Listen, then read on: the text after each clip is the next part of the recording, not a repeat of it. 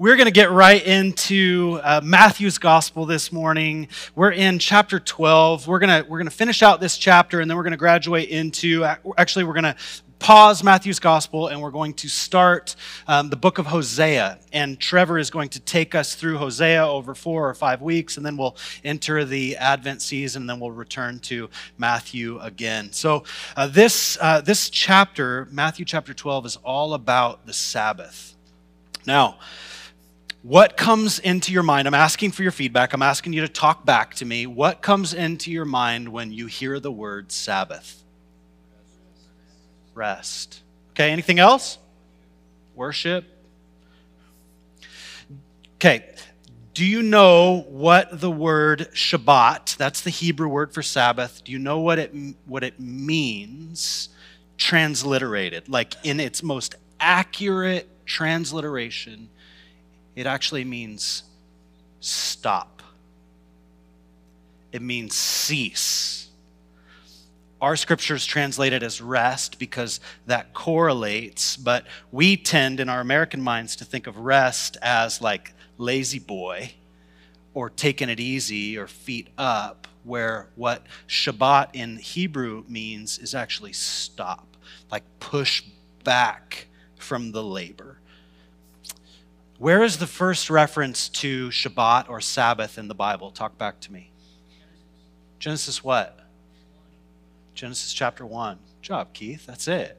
Right? That's it. In the opening pages of the Bible, we learn our origin story, right? So we come face to face in the opening pages of the scriptures with God's presence, and we come face to face with God's power in the opening stages of scripture. And in the midst of his whirlwind of activity, our all-powerful creating God does something really surprising. He Sabbaths. 6 days of creating power, 7th day, God himself stops. Why is that surprising? I find it surprising because he's infinite and he's infinitely powerful, which means that he doesn't need to take a break. He doesn't need to kick his feet back, right? He doesn't get tired. He doesn't run out of energy. He doesn't need a recharge. God never sleeps.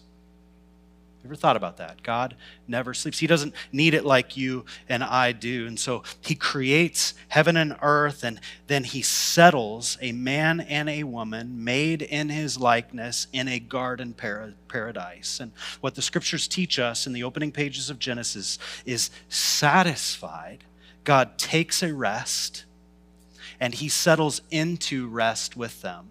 Look at Genesis 2. Thus the heavens and the earth were finished, and all the host of them. And on the 7th day, God finished his work that he had done, and he Sabbathed. He rested on the 7th day from all his work that he had done. So God blessed the 7th day and made it holy, because on it God Sabbathed, or stopped, from all his work that he had done in creation. God's taking of rest and setting apart this 7th day for Adam and Eve's rest, what it would do is actually set a pattern for all men and women and children to follow thereafter. And it would this stopping, this weekly rhythm of stopping would prioritize trust and rested presence between God and his creation, and between his creation and other people, between human relationships. It would set up a pattern to develop worship and to develop healthy relationships. So I want you to assess. Here's a little bit of a self-assessment on a scale of 1 to 10, 1 being not at all, 10 being I'm totally committed to this. How well do you prioritize Sabbath rest? I'll go first. I'm like a 4. Just shout it out. Some days I'm a 3, some days I'm 5-ish, but I'm like pretty weak here. Shout it out. What, if you're willing, like what, how do you assess yourself? What do you got?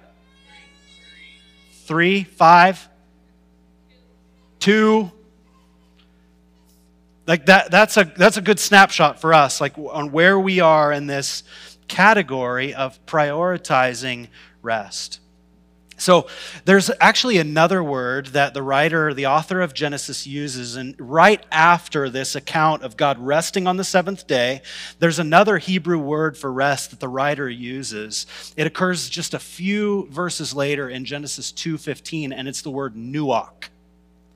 And this is what Genesis 2:15 says. The Lord God took the man and nuach him, put him, rested him, settled him in the Garden of Eden to work it and to keep it. The idea here is both Shabbat, both Sabbath and nuach are words that the Old Testament uses for rest. And the connection is really intriguing and it's pretty insightful too. So where Shabbat or Sabbath means literally to cease and to stop and to rest, to refrain from work, nuach actually means to literally settle in and dwell with the people and the persons around you. So here's the idea. God worked to set the stage for his creation and creating Eden, right? And then he intentionally ceases and rests from all of his creating activity and settles in with them, dwells with humanity, right? Attending to the relationship and teaching them to follow the pattern that he was setting. So God's own work and his own rest from his work, his focus on relationships, it actually sets a pattern for all men and women to keep. Don't miss this. In his mercy, he creates Sabbath. And the purpose of Sabbath is to bring healing and rejuvenation to people. That's the purpose of Sabbath. That's the purpose of this weekly rhythm. He did not create people. He did not create us so that he could command us to keep it. He created it to rejuvenate us. And so things go, as we read through the account of Genesis and this early origin story of humanity, things go off the rails quickly. People, Adam and Eve, abandon God and they continue to procreate. And so they have families and these families turn into communities and these communities turn into cities. And these groups of people splinter and fracture into nations. And out of the nations, God elects this chosen nation, the nation of Israel, and he would relate to them in a special way. His blessing would be upon them. He'd give them distinct access. But they too would rebel against him, completely off the rails. They would not return their hearts to him as individuals or as a nation.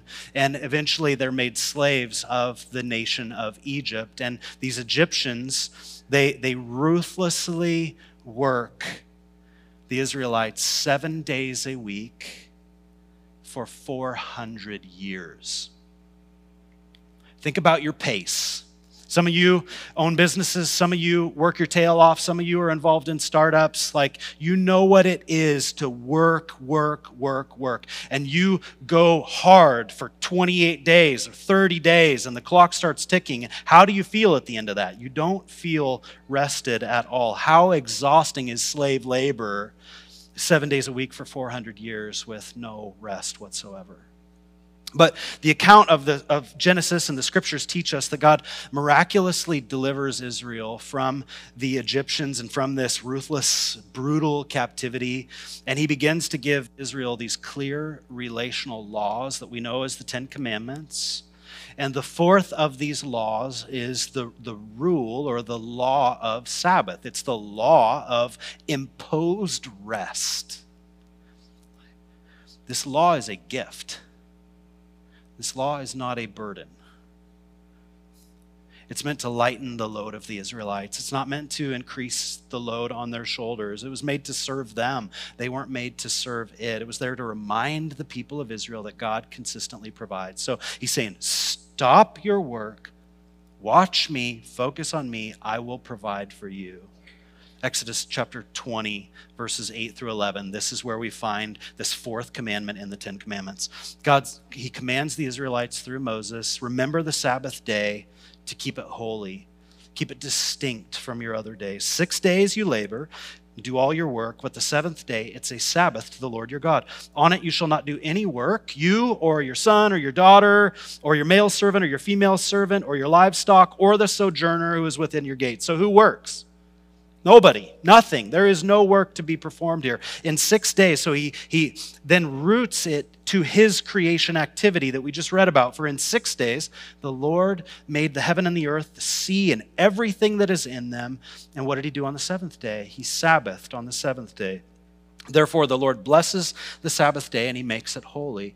Now, the scriptures say very, very little about what people are to do and not to do on the Sabbath. But a couple of things the scriptures are really, really distinct about. They are not to work on the Sabbath, and they are to limit their travel. So in Exodus chapter 20, he says, you shall not do any work, you, your son, your daughter, your male servant, your female servant, your livestock, or the sojourner who's within your gates. That's pretty explicit. It's pretty clear. You're not supposed to work on this seventh day of the week. And then Moses, as he's writing this account of the Exodus in Exodus 16:29, he speaks from the Lord. The Lord has given you the Sabbath. Therefore, on the sixth day, he gives you bread for 2 days. So on that day leading up to Sabbath, you're probably worried about where the food's going to come from. What are we going to have to starve ourselves on the seventh day? No. The Lord is actually going to provide for you. He's going to take care of your base needs. You are not going to be in want. You will be okay. And so Moses tells the Israelites, speaking for God, remain each of you in his place. Let nobody go out of his place on the seventh day. This doesn't mean they can't go outside. It just means that their responsibility is not to forage or to go looking for food. So the idea is settle in worship. Focus your attention on the God who made you. Focus your intention and your enjoyment on the people who he has given to you. Now, I don't want to oversimplify at all, and I'm not. The scriptures do say more about the Sabbath, but where the scriptures predominantly speak about Sabbath is actually, it actually details how the Israelites disregard God in the Sabbath. And so he's regularly coming to them and saying, you're not keeping it. You're not keeping it. Return. And they won't. And so he hands out consequences and discipline to them because they're treating this command of God with contempt and indifference. Right? So parents, like if you've got little people and they treat some of the rules of your own home with contempt and indifference, you warn and then you discipline. You bring consequence. It's the nature of formation. Here's what happens over time though. The religious leaders, they in reality, they want to keep the Sabbath holy. They want to honor the Sabbath. And so what they actually do is they make a handbook of sorts on how to keep the Sabbath, how to honor it, how to set it apart.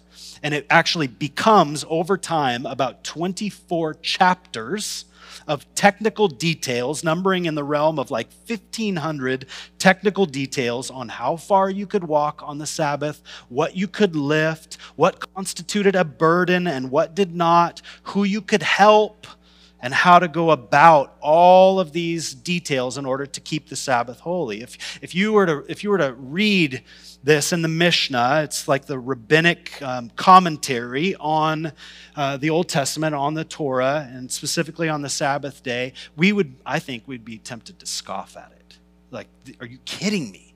This is actually impossible for us to keep. And indeed, that is actually what happened. So under the rule of these religious leaders, the burden of Sabbath keeping becomes impossibly heavy for the Israelites, for the people of God. And so they began to live functionally as though man was actually made for the Sabbath. Man was made to keep the law rather than the law being made to give man rest, and it crushed them. It's no mistake that Jesus' offer of rest in chapter 11, verse 28, come to me, all you who are weary and burdened, and I will give you rest.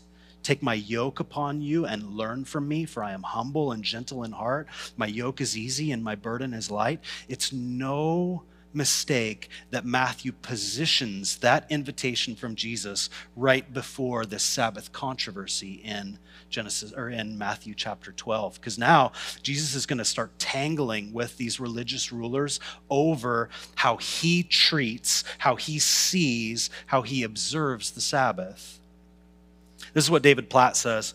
He says, the weary and burdened were those who had the law heaped upon them with the idea that their righteousness depended on keeping certain rules and regulations.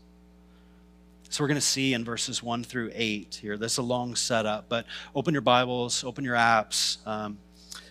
Matthew chapter 12, verses 1 through 8 here. At that time, The time when Jesus had offered this invitation, come to me, all you who are weary and burdened. At that time, Jesus went through the grain fields on the Sabbath day.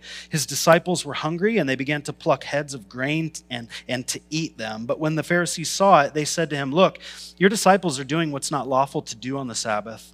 And he said to them, have you not read what David did when he was hungry, and those who were with him, how he entered the house of God and ate the bread of the presence, or the showbread, which it was not lawful for him to eat, nor for those who were with him, but only lawful for the priests to eat?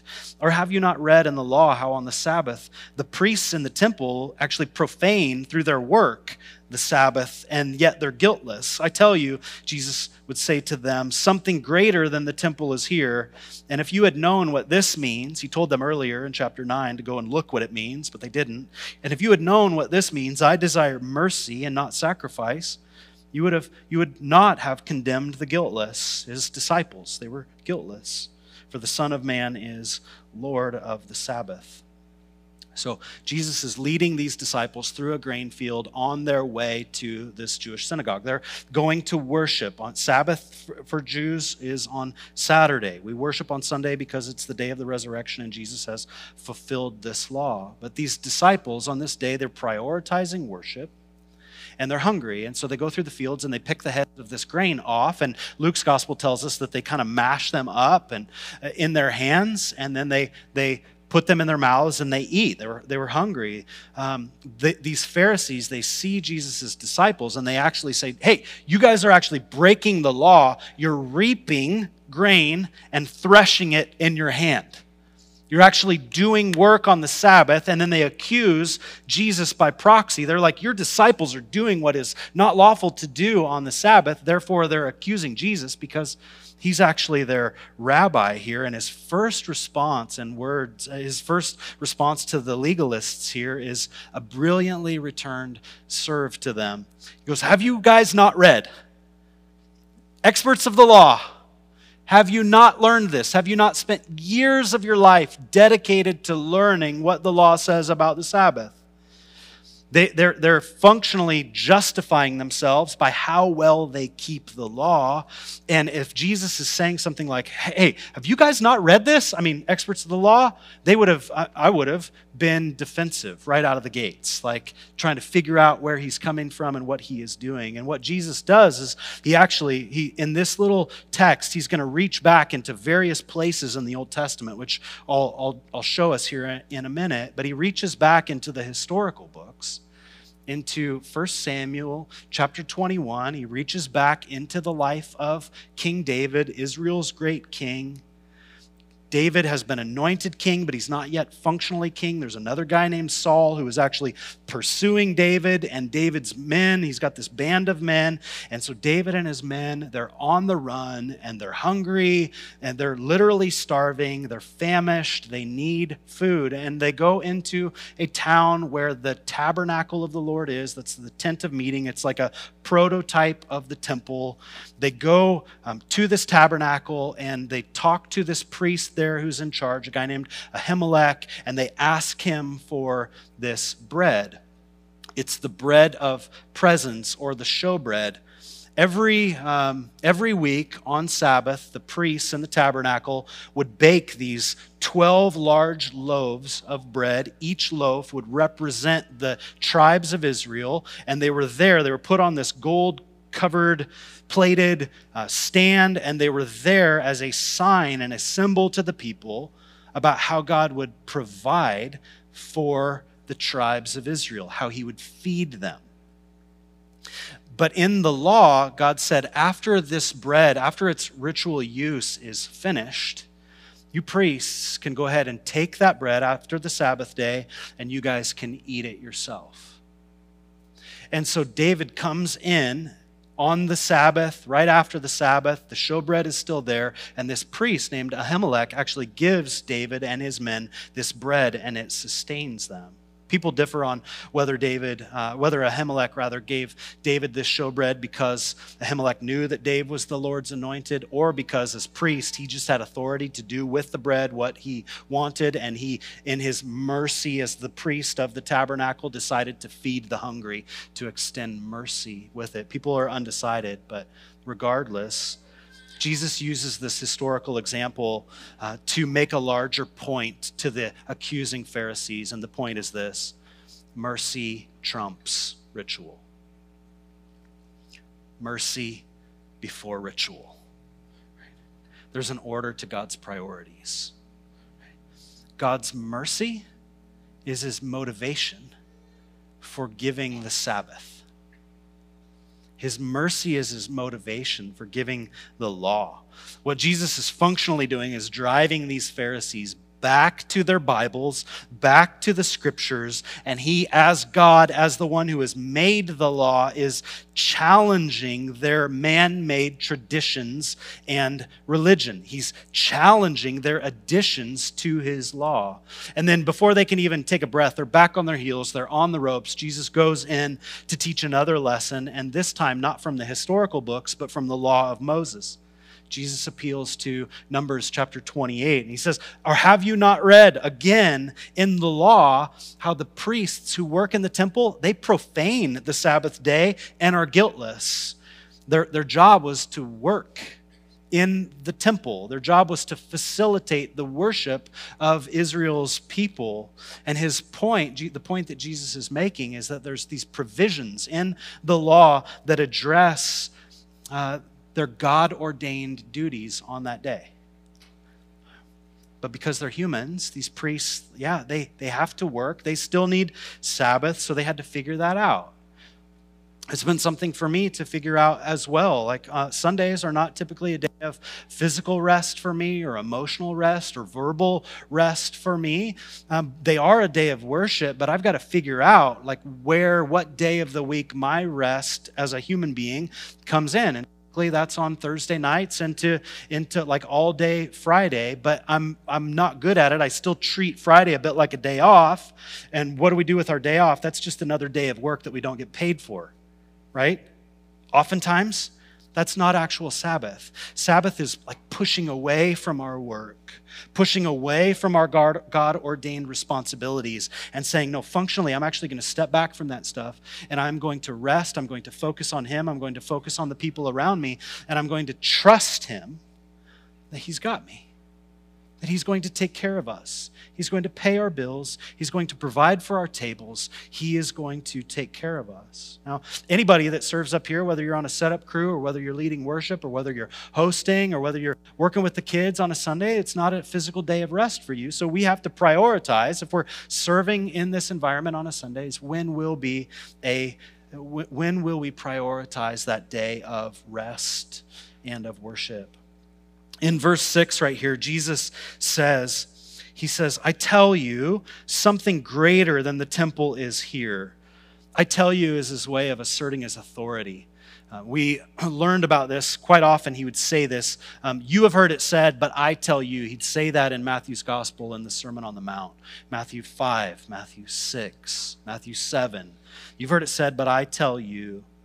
So what Matthew is doing here is he's showing how Jesus is slowly peeling back his authority, the layers of his identity as Lord, literally of everything, Lord of heaven and earth. In between, have you not read and did you not know, Jesus says, I tell you, something greater than the temple is actually here. R.C. Sproul, a good theologian, he says, to grasp the significance of these words, we need to understand the importance of the temple in the Jewish mind. So as Jesus is saying, something greater than the temple is here, what does that mean?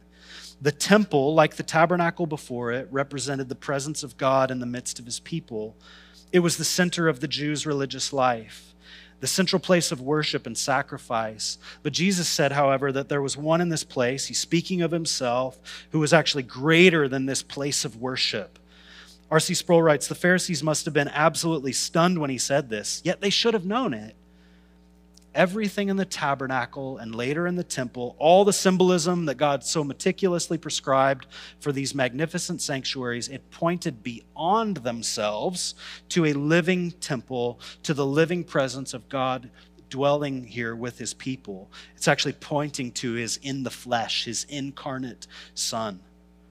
God was actually dwelling in the temple of Jesus' body, John tells us in chapter 2. Or Hebrews chapter 1 says, in him, in Jesus Christ, all the fullness of God was pleased to dwell. Where God only lived symbolically in the temple that was made of wood and stone. So here's where R.C. Sproul wraps up. Jesus was the one to whom the temple pointed. That's the point. That's why John wrote that the Word became flesh and dwelt among us. In the original language, the verse says, the Word, Jesus, became flesh and tabernacled among us. The big idea is that Jesus is the fulfillment of the center of Jewish worship. He's the fulfillment of the tabernacle. He's the fulfillment of the temple. He's something greater than the temple. He's the Lord of everything. He's the Lord of heaven and earth. He's the greater David. He's our great high priest. He's the all-powerful Lord. That word last week means master of our worship. He's master of our work. He's master of our rest. He's master of our relationships. And then for the third time, Jesus reaches back into his Hebrew Bible with another rebuke. And now he's not talking about the historical books or the law, but he's actually talking about, he's reaching into the minor prophets. A guy named Hosea is who he quotes in chapter 6, verse 6. He says, if you had known what this means, that I desire mercy and not sacrifice, you would not have condemned the guiltless. Here in context meaning, you would not have condemned my disciples for eating grain as they were hungry, walking to synagogue. And then Jesus, he fires this flare of controversy and conflict. For the Son of Man is actually the Lord. He's the master of the Sabbath. They're looking at a guy in the flesh saying this, so they're going to reject that out of pocket. What Jesus is not saying is that the Sabbath should be abolished. That we should just do away with all of that. He was assigning a hierarchy of values. Mercy comes before ritual. Our mercy, people's mercy, God's mercy comes before ritual. Flexible heart before inflexible ritual.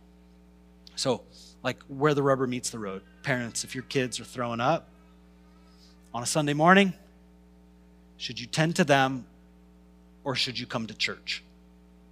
It's not a trick question. Tend to your kids, right? Middle schoolers, high schoolers. Like if you've got a friend who's in need and they're not quite ready to come to youth group, but they need you to remain present with them. Like, do you go to the Zychek's house on a Sunday night or do you stay with your friend? It's not a trick question. We stay with our friend. If you see somebody get tailgated on the way to community group, do you stop and check on them or do you refuse to be late to community group because you got the food and it's going to get cold? No, you stop and check on the person. I grew up in a church that had an unwritten law. And the unwritten law in our church was that you never, ever, ever wear a hat in the sanctuary or in the auditorium. It was probably, you guys were like, ooh, where's this going? The idea was probably rooted in some military tradition. We had some old timers in our church who were real staunch about that stuff. And I remember one time one of my friends brought an unbelieving friend to church with him on a Sunday, and they enter into the auditorium. And before these guys could even sit down, literally, a guy comes up and he threatens this kid. And he says, I was in youth group, and this guy was in youth group at the time. He says, if you don't take that hat off, I'm going to take it off your head right now. They hadn't even sat down. This kid never returned. And his friend and I will never forget this moment. Ritual was valued over mercy, and it was a tragedy.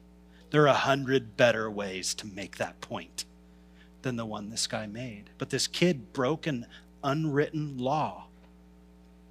So by quoting Hosea 6:6, Jesus is assigning a hierarchy of values. He's saying, of course, he wants sacrifices. He's not yet fulfilled the sacrificial system. That's not all done. That fulfillment isn't all there, but mercy is more important than ritual. So here's the principle for us. Here's what this means for us. When there's a conflict between ritual and mercy, the way of Jesus is to always default to mercy. When there's a conflict between ritual and mercy, the way of Jesus is to default to mercy. Make a day of rest your priority, but don't neglect mercy.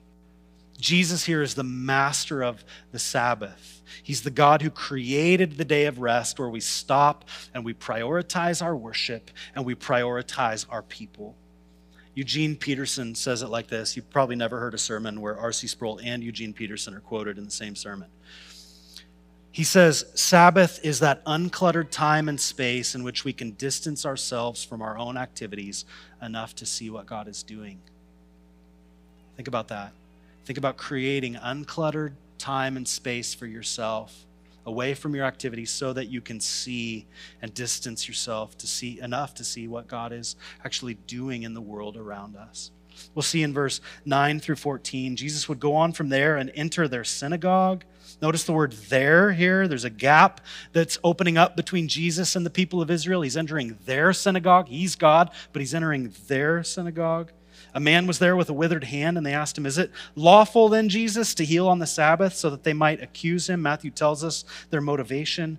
Jesus says to them, which one of you who has a sheep, if it falls into a pit on the Sabbath, will not take hold of it and lift it out? Of how much more value is a man than a sheep? Exclamation point. So the deduction here is that it is lawful to do good on the Sabbath, to extend mercy on the day of rest. Then he said to the man, stretch out your hand, and the man stretched it out, and it was restored, healthy like the other. But the Pharisees went out and conspired against Jesus, how to destroy him. They're looking to bait him. They're looking to trap him. Jesus, full of mercy, effectively says, let me rescue this man.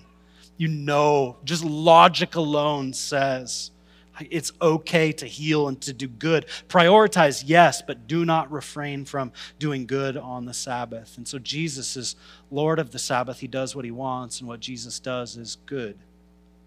Imagine being the guy there in the synagogue at this moment. Like, Jesus rolls in. There's been some buzz that this healer is coming in. You're going to get your shot. He's got a withered hand. It's not working. And these guys point him out as the example and say, it's Sabbath. Is it lawful to heal on Sabbath? And they're ruining his shot. Imagine that moment. You'd be so bummed on the Pharisees. But so that the Pharisees would know that Jesus, in saying he's Lord of the Sabbath, that it's lawful to do good on the Sabbath, so that they would know, he gives them a sign. He heals this man. He restores his hand. He makes him whole. He brings wholeness to a disabled man. And yet the Pharisees, they choose ritual over mercy here. They're in opposition to God. Verse 15, we're going quick. That's okay. Verse 15, Jesus, aware of their desire to destroy him, withdraws from the synagogue, and many follow him, and he healed them all, and he ordered them not to make him known. This was to fulfill what was spoken by the prophet Isaiah. So now Matthew is reaching back 700 years before their time, quoting an Old Testament prophet named Isaiah. This is literature about the Messiah. And he says this, behold, my servant, whom I have chosen, my beloved, with whom my soul is well pleased. I will put my spirit upon him, and he, this servant of the Lord, will proclaim justice to the Gentiles, or judgment to the Gentiles. He will not quarrel or cry aloud, nor will anybody hear his voice in the streets. A bruised reed he will not break, and a smoldering wick he will not quench, until he brings justice to victory, and in his name the Gentiles will hope. So Jesus knows that the Pharisees are conspiring, and he withdraws. He's not a coward. He just knows his time had not yet come yet. But other people who had needs follow Jesus out of there, and don't miss this in the text. And many followed him, and he healed how many of them? He healed all of them on the Sabbath day. Not just the guy with the withered hand, but all of them. He's Lord of the Sabbath and good. This is a day that is set apart as holy. Days of worship are days for healing and days for wholeness. Days are set apart for us to set our minds on the healer and his work in our world. And Jesus here orders these people not to say anything about him. Theologians call this phenomenon the messianic secret. We see it a lot in Matthew. We see it a lot in Mark. We see it occasionally in Luke. But Jesus will do something really profound, really powerful, and then he'll say, don't say a word to anybody. And sometimes people will obey that, and sometimes people will disregard that. But he knows essentially that he has the attention of the Pharisees and he has the attention of the crowds, and yet he wants his time has not yet come, and he wants things to occur on his timeline, not the timeline of the Pharisees, not the timeline of the crowds. Matthew, in quoting Isaiah, he says, behold, my servant whom I have chosen, my beloved with whom my soul is well pleased. I'm going to put my spirit, this is God speaking about his Messiah, I'm going to put my spirit upon him, and he's going to proclaim justice to the Gentiles. If you're familiar with the life of Jesus, this probably echoes some familiar language to you. What does it remind you of? A time in Jesus' life, these words are almost verbatim. You know it? Jesus' baptism. As Jesus is baptized, the witnesses there with him, John the Baptist and some others, they hear a voice coming out of nowhere that freaks them out saying, behold, this is my son whom I love, with whom I am well pleased. Some accounts say, listen to him. And then the accounts of Jesus' baptism say that they saw something majestic, something that they didn't quite have language to describe, but they saw something like a dove coming out of heaven, descending and coming to rest on Jesus. And Luke's gospel tells us that that was the Holy Spirit. Jesus, right out of that moment of his baptism, he opens up his public ministry, and the first words of Jesus' ministry, the very first word is what? Do you know that?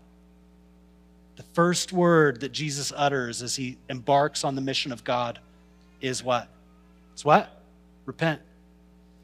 It's repent, for the kingdom of heaven is at hand. He would boldly proclaim judgment to the Gentiles, those who are non-Jews. So his message would come to Israel for sure, but it would not be limited to Israel. It would also come to all who were non-Hebrews or non-Jews, everybody, most of us probably in this room. Repent, for the kingdom of heaven is for Gentiles too. And repent is not a bad word. I continue to say this over and over and over again. Repent is a beautiful invitation that we've got God wrong. He's far more merciful than we think.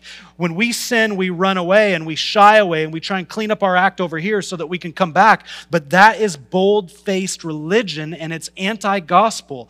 Repent means change what you think about me. Change the way that you relate to me. As you sin, in your folly, in your guilt, in your fear, in your shame, rather than running away until you can clean your act up on your own, I want you to bold-faced come into my presence and ask for mercy in your time of need. And will you not see that I will grant it abundantly and gloriously? Your soul will come alive at the mercy of God and the forgiveness of God. Repent, change your mind. The kingdom of heaven is upon us. A new way of life, a new way of flourishing is here. God is incredibly inclusive, but we cannot consider him our equal. He comes on his terms. We've got to change how we relate to him. Matthew quotes from Isaiah, and he says that this Messiah is not going to quarrel, he's not going to cry aloud, nor will anyone hear his voice in the streets. A bruised reed he will not break, and a smoldering wick he will not quench. This is poetic in Hebrew here. The idea is that Jesus isn't going to shout back. He's not going to do things like we do things. He's not going to fight humanity who hates him on our terms. He's going to do it on his terms. He's going to come in gentleness. He's going to come in humility. He's not going to come in pride and arrogance and pomp. A bruised reed he won't break. This is hard for us because we don't really utilize reeds in our day, but they were a commodity in Jesus' day. They were used for all kinds of things, from musical instruments to pens and to writing instruments, and they were expendable. They were cheap. They were inexpensive. And if a reed was bruised or damaged, you just threw it away and got another one. It would be like a piece of paper or a pencil in our day. It's not a big deal. It's 2 cents. It's not a big deal. Just get another one. But Isaiah is saying, actually, like those expendable things, Jesus isn't going to shun or shame or send away. To the people of his day, a low value was placed on the undesirables, and the undesirables in Jesus' day were women and kids, forgotten ones, those who were lame and those who had diseases. What Isaiah is foreshadowing about this coming Christ is that when Jesus comes, he's not going to overlook them. The ones who are passed over in society, he's not going to overlook you. The bruised ones, the wounded ones, the grieving ones, he's not going to turn you or I away, or like a candle that's just at the end of its, a flame at the end of its life, on the end of a wick, just that little fragile flame, he's not going to reach out and go, tss. That's not his posture to us. And this is how he's going to operate until he brings justice to victory, and in his name the Gentiles will hope. And here's where we'll end. Jesus' just ways will triumph. They're going to triumph over the unjust ways of humanity. There's so much injustice in the world, we can feel it. And in Christ, the Gentiles, not just the Jews, but the Gentiles will experience hope, will experience a good future, will experience the best kind of future, ultimately in the day that we meet him face to face, where there is no estrangement, there is no distance from God. And Jesus promises this to us in his death and in his resurrection and in his ascension, where he sends us the Spirit, and in the promise of his return. Jesus is the ultimate guiltless one who has been condemned and who has been sacrificed.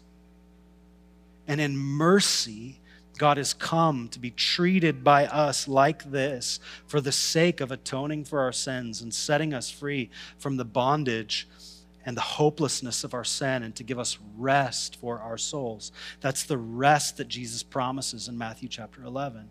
Come to me, all you who labor, who are working your way to God. It's not how my system operates. Our justification comes by faith, and this is a gift from God. It's the grace of God. And so his promise to us is that he will dwell and he will rest with us, and our ultimate rest will be complete as we experience him face to face. Now, Sabbath. What does this all have to do with Sabbath? Until then, until that day that we see Jesus face to face, I'm using this word intentionally. Celebrating Sabbath is a very good idea for us. It is not drudgery. It's an invitation, even a command. So think about a commanded invitation from God for us to cease our work and trust that he will provide. It's a key to our flourishing, where we prioritize the reality of his presence, and we prioritize our being present to him and present to the people around us. And it's on days like this, one time per week, or if you got to start somewhere, 1 hour or 1 4-hour block per week. It's on days and rhythms like this, once every week, that we can see and celebrate God's mercy most clearly. For us choosing this rest, it's an act of trust. So just to recap it, Jesus mercifully values our rest, and Jesus values how we extend mercy. And when it seems for us that mercy and ritual are in competition, we need to trust Jesus, and we need to choose mercy. We serve a God of mercy, and now we have become a people of mercy. And if we're out of step with that, something is off, and we must assess. Pray with me. Father, we love you. We thank you. I thank you for Sabbath. I have not been taught this. Many of us have not been taught this. Just by the number score that we gave ourselves earlier, we have much room to learn and to develop the art of pushing away from our work and prioritizing your presence and presence with the people that you have given us. Lord, lead us. Give us tangibles. Every person where they are, give them opportunity and ideas for how they can pursue this and overcome our pushback, please. well, I can't because this is due and this is due, and I'm just not ever going to be able to make it happen. Would you help us to think in a way that is strategic and in a way that is bold and in a way that is courageous? Help us become the most rested people on earth who work hard. May we glorify your name through our work and through our rest. In Jesus' name, amen.